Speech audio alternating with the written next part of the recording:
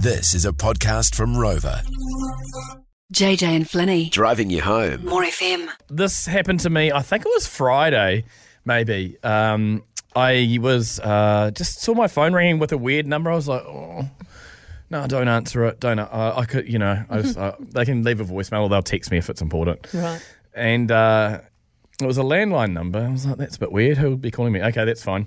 And I left a voicemail, and then curiosity got the better of me. And I thought, who could that be? Anyway, I listened to the voicemail, and once I'd got rid of the first 11 that I hadn't cleared for a few weeks, I got through to that one. And turns out it was because heart health is quite important to me because our family, we've got a lot of heart disease, and I'm quite passionate about it. So I do support the Heart Foundation. I buy a couple of tickets to the lottery every month. Right. $15, I think they are. Yeah. And they give away a house, like a freehold house. Yeah. It's awesome. Yeah. And I've always thought, man, I must win it one day, surely.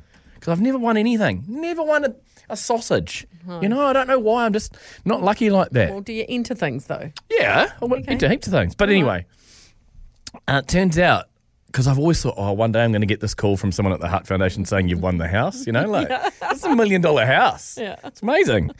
And I clicked the thing and it said, message received at 5:25 p.m. And I was like, oh, okay.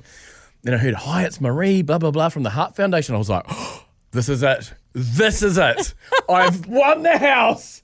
This is it. Oh, my God. My heart started racing about a million, like popping into my chest. This is it. This is it. Finally. Oh, my God. This is the greatest time of my life. And then the next sentence was this. We see you've entered our lottery again. Thank you. And I was like, oh, my God. What am I going to do? By this time, my head's just about popping. I'm like, oh, my God. My whole body's tingling.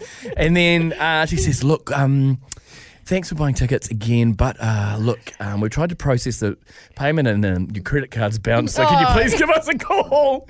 And from that, I went from being just over the moon, like thinking I'd won a house. A house.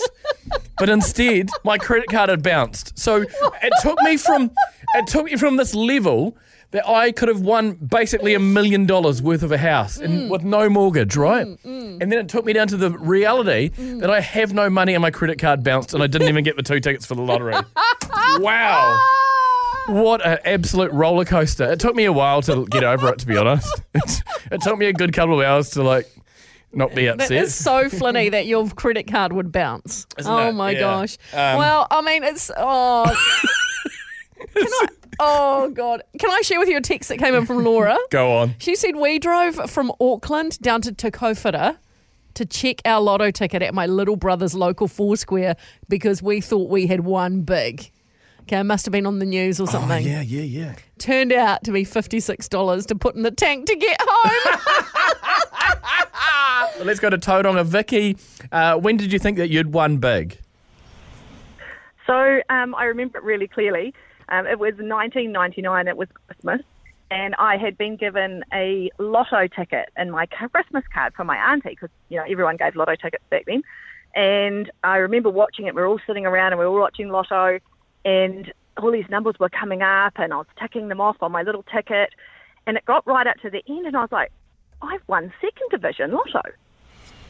And it was like, second division lotto back then was huge. It was a couple of 100,000 or somewhere around there. I was thinking, oh my God, this is amazing. I'm like 25 and I'm just moving to Auckland. I'm thinking, this is just, And then when we realised, so we were watching it for a little bit longer and it all went through.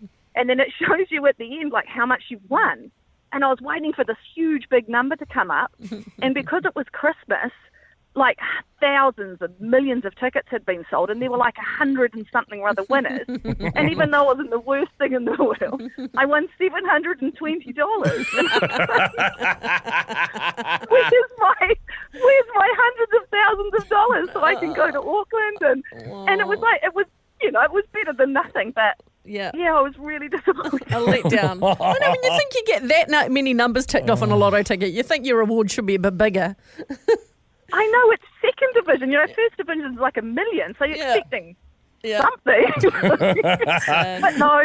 But never mind, it was still a nice Christmas. Yeah, totally. Totally. That's Thank cool. you so much, Vicky, for being on the show. Love the story. Trudy, who's pulled up at a cemetery at the moment, are you? You parked at the cemetery? I managed to move a bit further on from the cemetery. Oh, so that's it's a right. good place over dead centre of town, eh? Oh, Sorry, Trudy, I'll show myself out. Anyway, you've got the opposite story, Trudy. Someone didn't think they won big and they had one big. Yes, so this was many years ago when Lotto actually hadn't been around for that long, and my father had bought his weekly ticket that, you know, he religiously bought. It was only Saturday then, Lotto, and never bothered to check it during the week. And the following Saturday he lined up with all the queue of people to buy their weekly tickets and just asked them to check his ticket from the week before. And he'd actually won First Division. Whoa. Had no idea that he'd won First Division. And the numbers came up and the lady said, "Oh, sir, you've won 430. Oh, you've won," and it came up $430 something, which he thought, wow, that's fantastic. Like, Yeah. great Saturday, but it was actually $430 something thousand. Oh. And all the people standing around him in the queue realised what he'd won before he did. That's so And they were all cool. cheering and clapping, and it was, just like, that's so cool. That sort of money was life-changing in those days. It was... Yeah. Amazing. I can still remember them phoning and telling us about it. It was just so cool. But yeah, Yeah. It's He amazing. turned around to the guy behind him and said, "Well, that's better than a poke in the eye with a sharp stick, isn't it?" Love it, Trudy. Thank you so much. The JJ and Flinny catch up. Thanks for listening. Catch JJ and Flinny on More FM 3 p.m. weekdays. For more, follow JJ and Flinny on Instagram and Facebook.